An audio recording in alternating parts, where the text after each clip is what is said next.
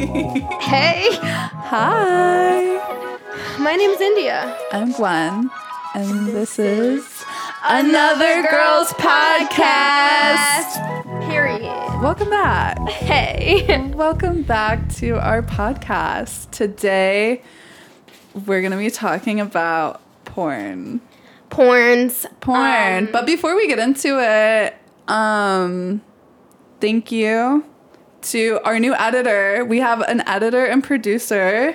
Yeah.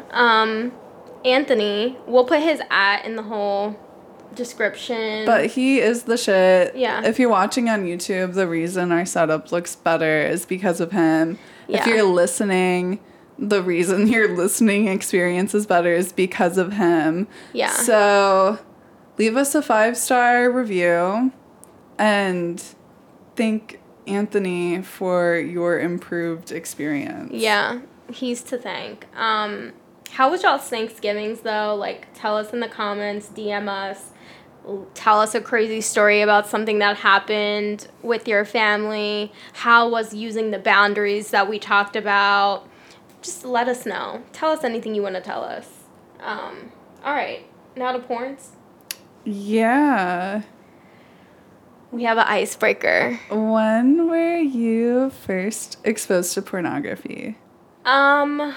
Okay. So I was like 12 or 13, and it's like the most innocent story ever. I was like, there was a guy that like was friends with like my cousins, and like we were texting. He's like, oh, like go to this website, and like that's all he says, like, oh, like you'd like this website.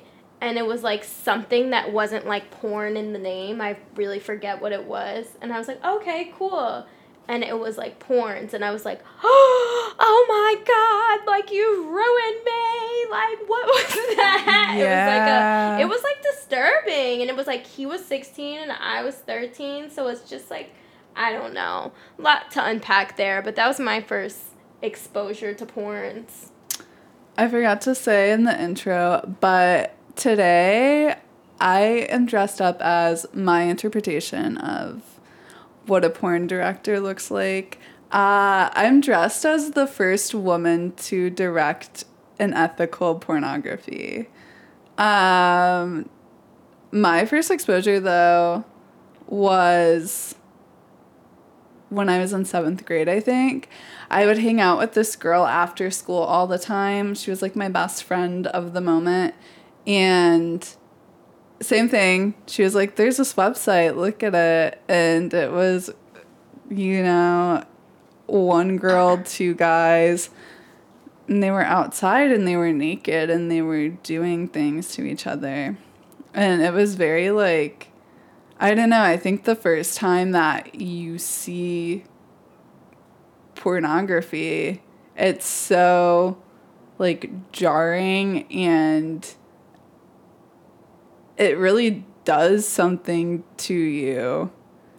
I was like, oh my God, what is this? Like, I'm so confused. I've barely hit puberty. Yeah.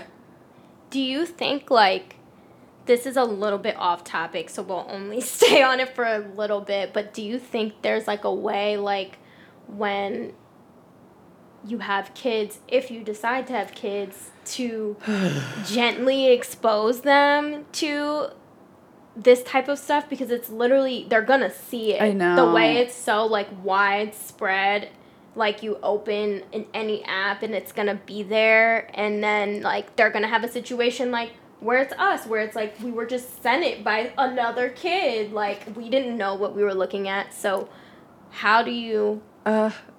God, yeah. And I think that we're, like, the first generation who is, like, brought up in this age of, like, widespread consumption of pornography, or, like, the widespread accessibility of pornography. And it's only going to get more and more so as kids in the future grow up. I don't know that there's a way that you can, like, ease them into it, because you can watch movies that have sex scenes and you can watch whatever, And there's like a little bit of pornification that seeps into the culture where you see music videos with Megan Thee Stallion and Nicki Minaj and everybody's got their ass out and everything is already hypersexualized. So I think like in a way society is kind of easing the children into pornography, but like actually seeing the act of people having sex versus like seeing a very sexualized woman on a screen, those are two different things. So I don't really think there's a way to like prepare your children for it except for maybe having open and honest conversations of like, this is something that you are going to see and there's nothing that I can do about that, but here's what I do know about this. And I would like to share with you this information regarding pornography so that you have it in the back of your mind when you are exposed to it. I think that's probably the most helpful way to go about it. Yeah, I agree because there's no preventing it, and I just also feel like as a parent, it doesn't really do any benefit to try to control things overly too much because kids have friends, kids go to school, kids seek out information, and part of like growing up is being exposed to more things. So I definitely agree, like give your opinion, your thoughts, provide them with information and see where it goes. Speaking of it not really being in their control, how often are you involuntarily exposed to porns like either full like on Twitter, fucking or like just sexualized images? Like what exactly do you mean? I mean like for me, I open Twitter and it's just there. I don't follow the people. It's just like what's popping up in. And I've heard the thing of, oh, on Spotify, like kids are being exposed to porn. This might be a real reach that QAnoners are putting out there. But I've heard that people are often involuntarily exposed to it, but it's not something that happens in my digital use. I don't know if it's just like the spaces online that I'm spending my time are pretty clean and G-rated, but I am also not on Twitter. Yeah, that makes a difference because for me, I don't go on Twitter often at this stage in my life, but when I do open it, if I like scroll for anything longer than 2 minutes, there's something is gonna pop up of like hardcore like penis and vagina. Yeah, I the only social media that I'm really on is Instagram, and they're very censored, so I don't see any of that. God bless. Yeah. Yeah.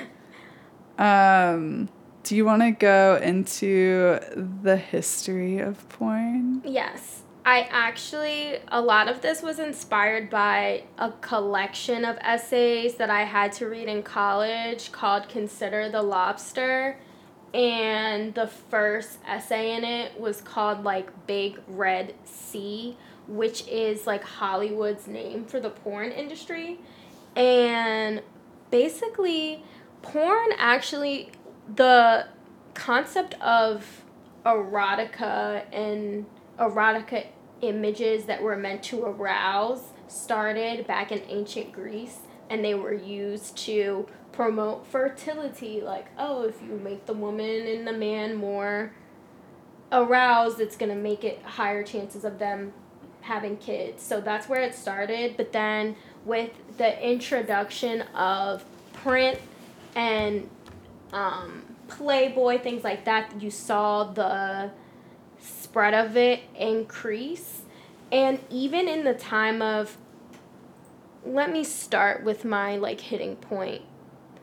I think that throughout time, porn in its development has always exploited women and not paid them what they deserved and disproportionately harmed women. So, like, if we go into the print era of Playboy, and Marilyn Monroe and things like that, Pamela Anderson, there's a documentary on Netflix that I highly recommend for anyone to watch who's just interested in learning about her perspective outside of what we've been shown. She was in Playboy at a young age, like 18 or 19. She had to pay for her flight to get there. She had to do her own makeup, get there. She poses and didn't get paid a lot of money to do that. She ends up blowing up and was able to be on that one show, Baywatch. But even then, transitioning into the history too, when video and DVDs started becoming a thing, that's when the annual Adult Video Films award show was created. There's literally an award show. It's the same week as like the Oscars, I think. Yeah, I'm familiar. And the AVNs. Yeah, like yeah. And it's like in San Bernardino Valley, like right across from Hollywood. And with the introduction of like VCR DVDs came those awards and just more popularization of it. With that, Pamela Anderson was in that era as well, and the sex tape that everyone knows her for was stolen from her house. Like, it was a home video that was made between her and her, I think, husband at the time, and it was stolen from her house. They make millions off of that video. It was, one, not consensual. Two, when she tried to get it taken down get it taken down, they were like, no, like, we found it, it's posted, it's still gonna be up. And then she didn't get any money from it, although it was millions being made. Then Wait, I have an interjection to that. Please do.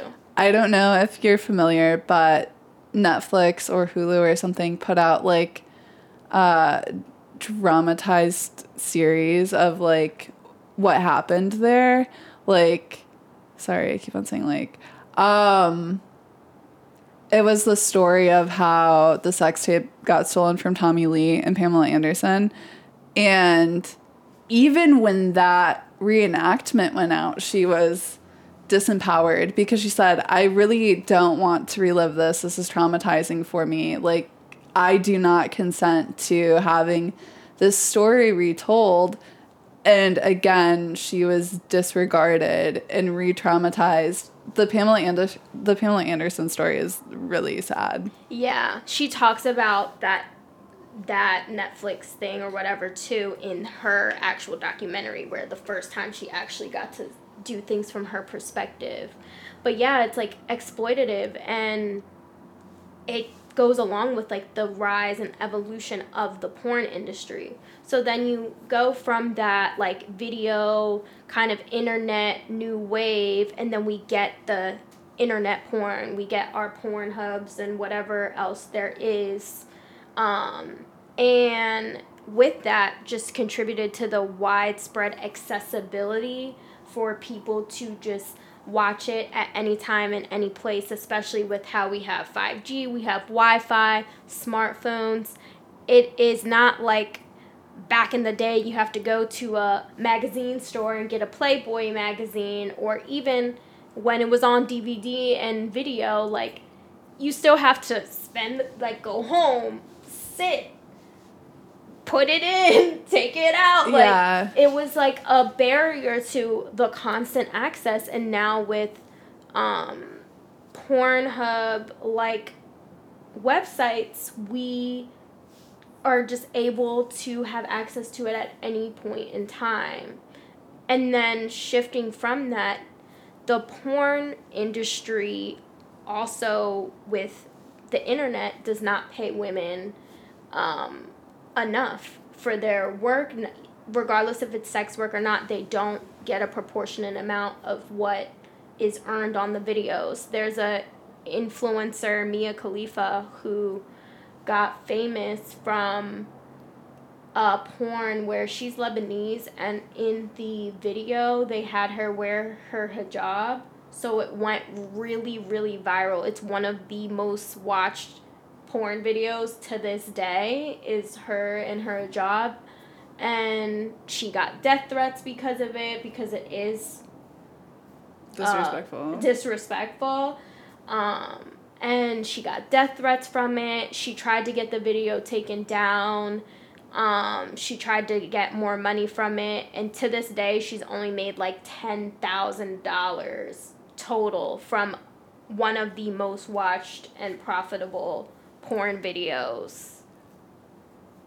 And porn is like so accessible and free. And a point that I've heard is,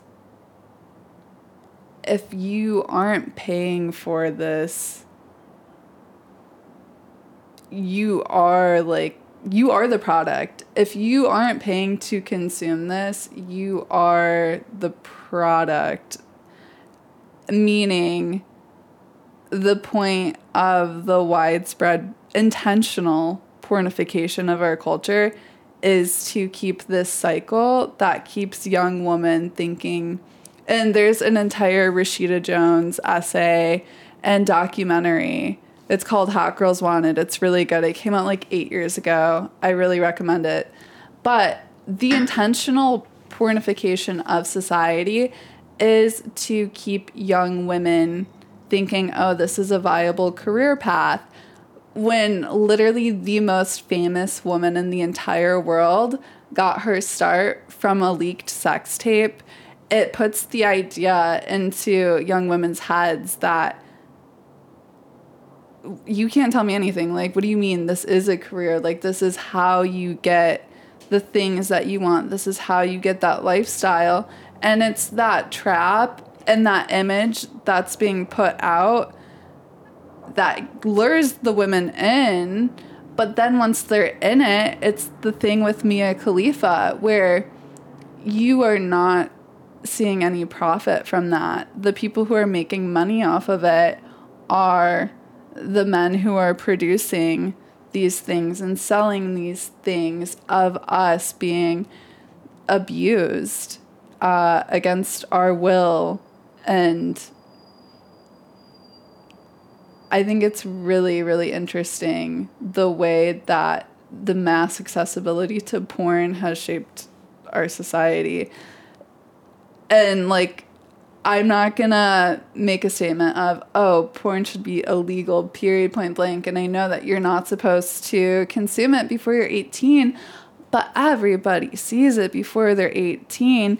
And the people who are in it are 18, sometimes even younger than that. And if there's anything that I wish from the porn sex work industry is, like, I don't know, you need more age verification to watch it. You need to put regulations on who is able to be in these and how are they treated in the workplaces. I wish that there were more regulations within the porn industry.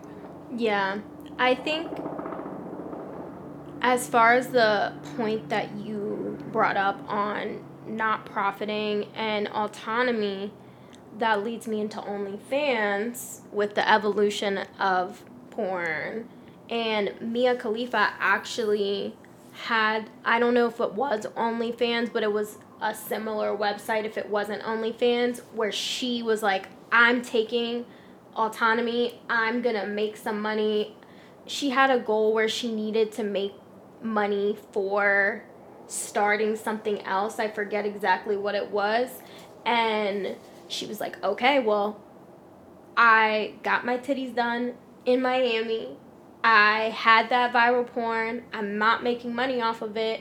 Let me at least capitalize on my new titties and get the money from it. So I think websites, honestly, like OnlyFans, empower women and men to, I think this is fine. It's okay? Okay, yeah. Mm-hmm.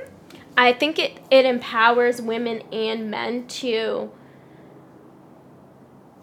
create and get more profits, because on OnlyFans you get 80%.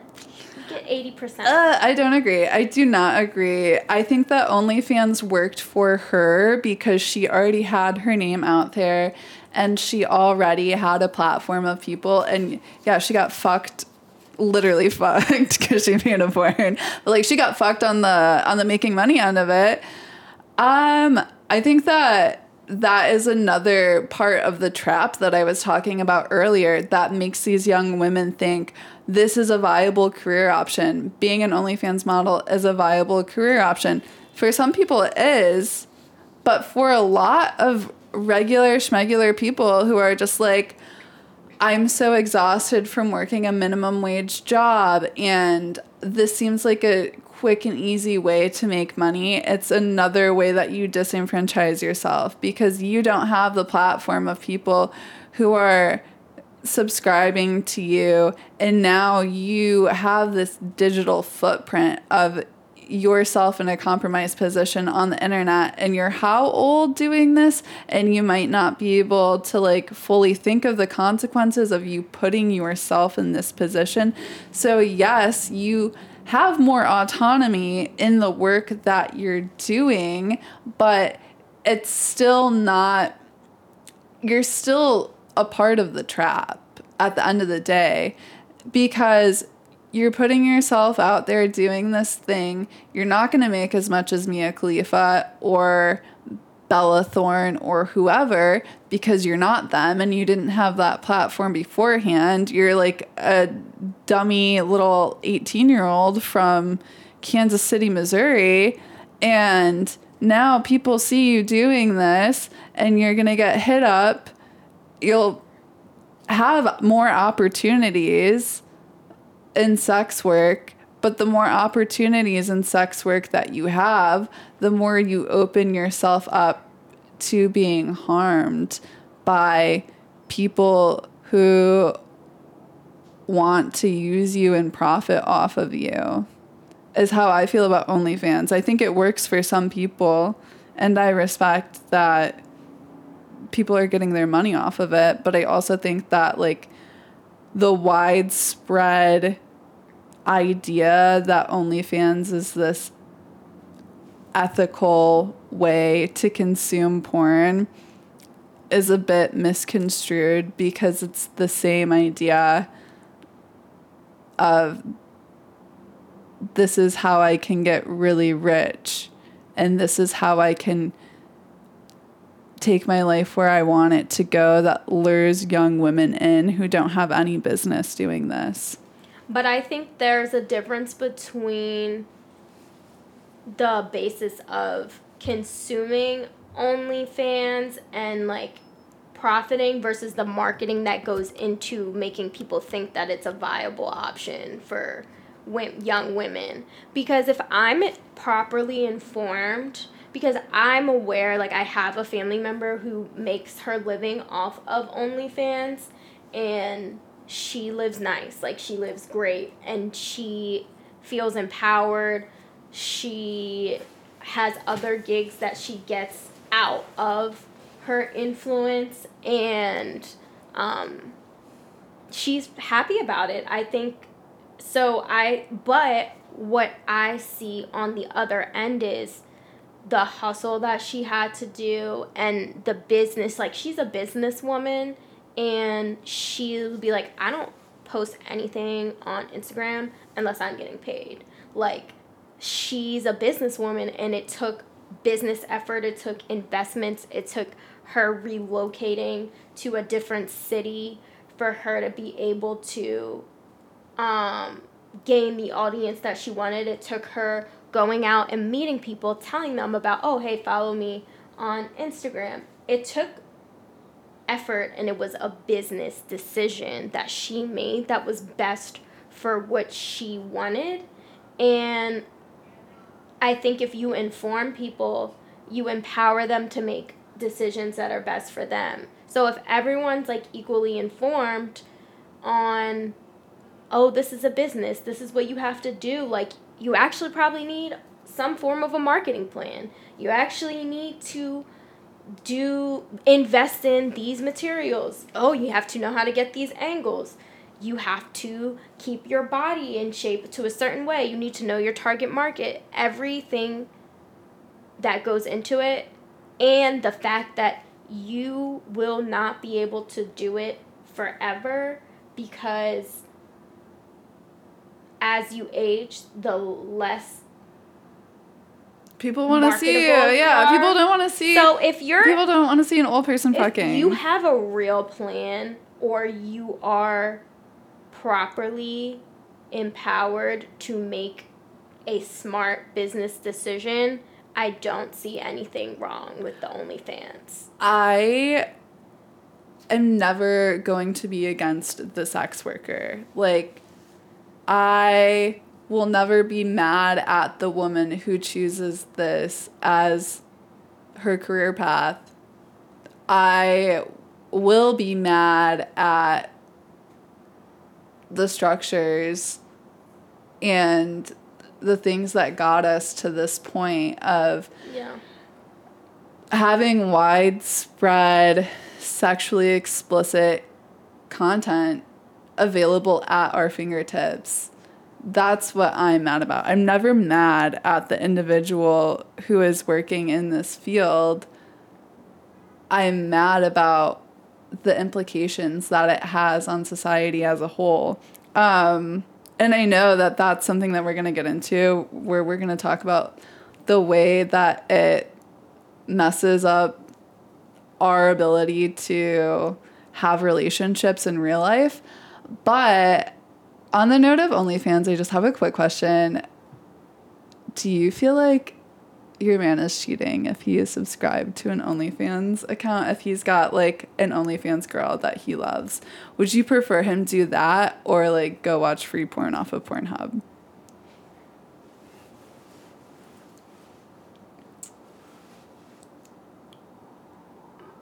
Go watch free porn off of Pornhub, because the money that you're giving to her, you should be giving to me.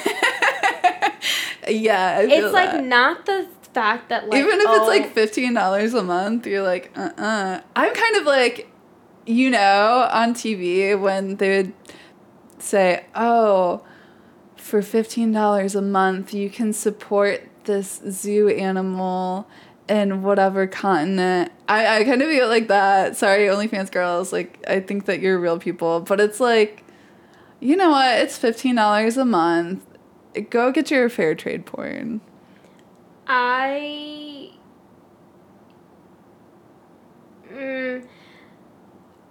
No, give me the money. Give me the money. I want the money. Like, even if it's $15, the $15 could have been my lunch that day. Like, it could have been some sweet green. Yeah. It could have been... I don't really want my man watching porn, period, point blank, but, like... It's just like you're specifically supporting another woman's lifestyle that's not mine, and not your sister or not your mother. And it's like, like, you're not about to be supporting another women's lifestyle when I be going to work. Like, that's true. Like, no. That's my money's. Valid. That's very valid. I mean, yeah, if I were in a relationship with somebody and I found out that they were subscribed to somebody's OnlyFans, the way that I feel probably isn't what is being reflected in this episode, like, I would be pissed. I'd be so pissed. I'd be like, you're sick, you're disgusting, you're a dog, you're a trick, and at the end of the day, you're a fucking loser. We have to definitely have another episode on sex work in general, because that just made me think about how I don't think that I could take someone serious if they ever paid for pussy. Absolutely not. That's weird to me. Like, even, you know how, like, have you heard of, like, the passport bros and all that? Oh, Ooh. no. Ooh. We hit our 30 minutes. Okay. Well, we'll keep going. We'll keep going, yeah. But we have a little timer. We like get carried away just talking to you. But yeah. I just couldn't do it if I found out that you paid for pussy. Okay, moving on. Impacts of the porns on the brain. Tell me about it. It is for real psychology. Go ask a scientist that studies the brain. It changes the way that, oh my goodness, Jesus Christ. Okay, we're gonna fix it. Please hold. No, you can talk. But then you're not gonna be in the view. Well, we have 3 fucking cameras. Okay. Alright, so it changes how your brain registers, like the reward system. So when you have such easy access to always climax, it makes it so that in real life you may not experience as much pleasure. It also makes you get that whole, like, whatever you want, whenever you want, objectifying women as, like, sex objects because of the exposure. Now, in that essay that I talked about at the beginning of the episode by David Foster Wallace, he starts the essay out by saying it is confirmed that 1 to 2 dozen men in the U.S. every year go to the ER because they have castrated themselves. Fact, not fiction. And the reasons that they cite for this is because they couldn't deal with the anxiety of either trying to perform or always wanting to have, like, impulsive sex and, like, the unrealistic expectations that porns set for, like, actual real life sexual experiences, and they literally could not take it anymore and try to cut their dick off. Yeah. Mm-hmm. Yeah, I hate porn. I really hate porn. I hate what it's done to people and their ability to, like, be sexually functional. I think that is, like, the best way to put it, is to be sexually functional, because it gives you an idea of what sex should look like, and it's not true to what real life is.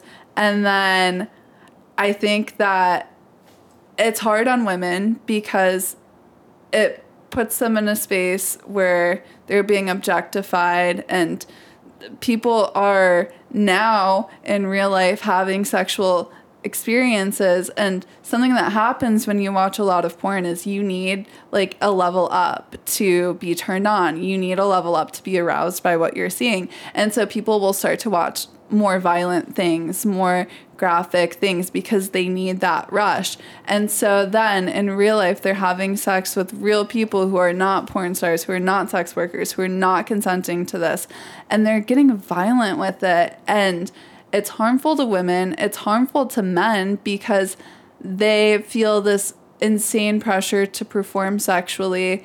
And I think that society has put this thing on men where it's like, you need to be able to fuck all the time, and if you can't get hard on command, like, you're not a real man. And if you don't, like, have sex with all these different people, then you're not a real man. And if you aren't, there's just so much pressure on, if you don't have a big dick, you're not a real man. And there's so much pressure on everybody to perform sexually. And I just wish that that weren't the case. I think people would feel a lot more mentally healthy. I think that mass porn has had direct implications on mass decline in mental health. I think it's had real life implications on people's ability to find and stay in long-term relationships. I mean, on top of dating apps, but I am terrified of the culture that the internet has created for love and relationships to flourish. And your point on mental health and it impacting it negatively studies literally show that the change in how like dopamine is transmitted ultimately makes it so that people who use porn a lot report more anxiety, more depression, and lower quality of life. Science, fact, not fiction. Yeah. So I guess our timer went off. Let's close out the episode. The last question that I want to ask or explore is there a way, and I should have prefaced this at the beginning, but when we're speaking about porn right now, it's straight heterosexual porn, like the stuff that everybody sees. We have not even scratched the surface of like LGBT porn.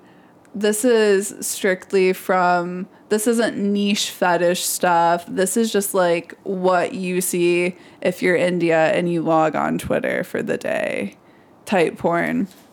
But does ethical porn exist? Is that such a thing when you consider the greater societal impact? How can somebody ethically consume, and does it ever serve a good purpose in the world, or is it all negative? I have a lot to say on this that we can scratch the surface of and talk about in another episode, but I do think, yes, there actually is when I was doing research, a website, multiple websites that do like what is called ethical porn, and they literally have a labeled like, oh, this was produced ethically, and the way that they characterize ethical is fair compensation for the people that are in it, creating safe environments for the people who are doing it, and then there's not like hardcore stuff. It's like real sex. It's not like... Do they charge you to watch it? I don't know if they do. I didn't look into that, but that would be a good point of like, if you have to pay to watch it, that's introducing a barrier, which helps with some of the issues that we talked about. And I think part of the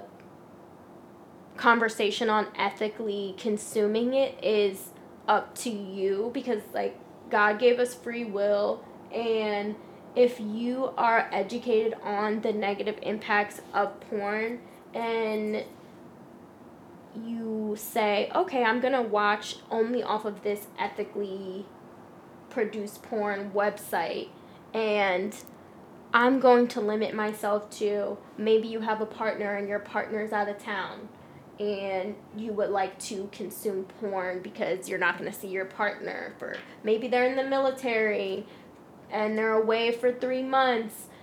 I think there are ways, but it's like with everything, it's a balance, and I do think that it can be ethical. On top of that, the way that the world is now, which is a bigger conversation, LGBTQ people and Black and brown people have less access to viable jobs, and sometimes this is the best job for someone to eat, and that's just a harsh reality. So yes, I do think it can be ethical, because sometimes it is the only, because of our messed up society, that is the most viable option for some people.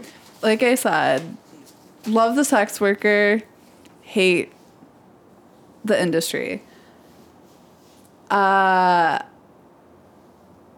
I guess I don't think that there really is ever an ethical way to consume porn. That's just my opinion, because of the structures that it upholds and the way that it messes up your brain and reward system. And I don't know. I know that it's going to happen regardless, but I don't know that there really is an ethical way to do this.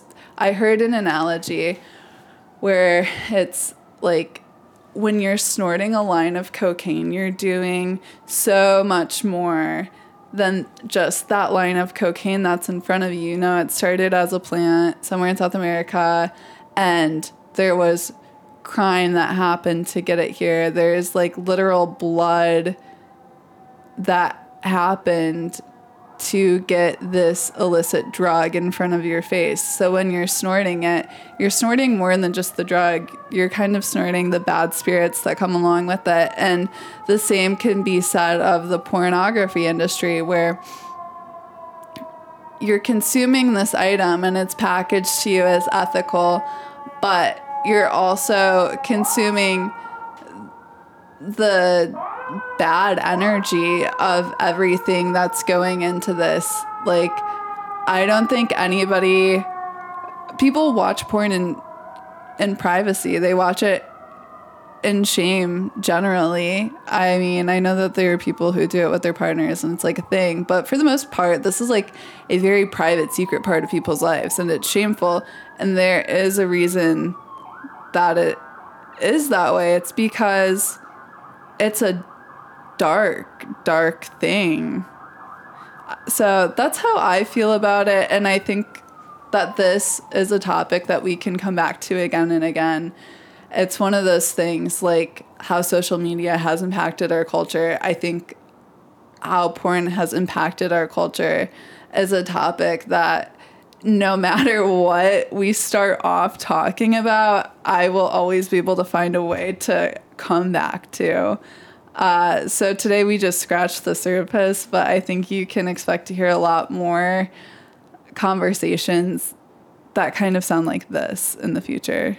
Yeah, and something I definitely want to explore is how we ended up with differing views on it in the end, because we can talk about it in a different episode, but I think our personal relationships with porn are the same. Like, we don't consume it in our lives. Like, we've had exposure to it, which is inevitable, but we both come from the same kind of like personal relationship with it. So how did we end up with such, I don't want to say such differing views, but like the end of like, can it be sex ethical? We have different views. So yeah, I'm interested to unpack that in a later episode. But all right, thank you all for tuning in. Remember to give us 5 stars. Follow us on Instagram at Another Girls Podcast. You can follow our personal at Gwendolyn Robbins is mine. At the India Jade is mine. DM us. Tell us what you'd like to hear. Tell us what you liked about this episode, what you didn't like. We would love to hear from you. But thank you so much, and we'll see you next week. Special shout out. Put Anthony's at. Yeah, in the. We'll put a pop up. Anthony, when you're editing this, please plug yourself. All right. Much love to all you baddies. Okay. Bye. Bye.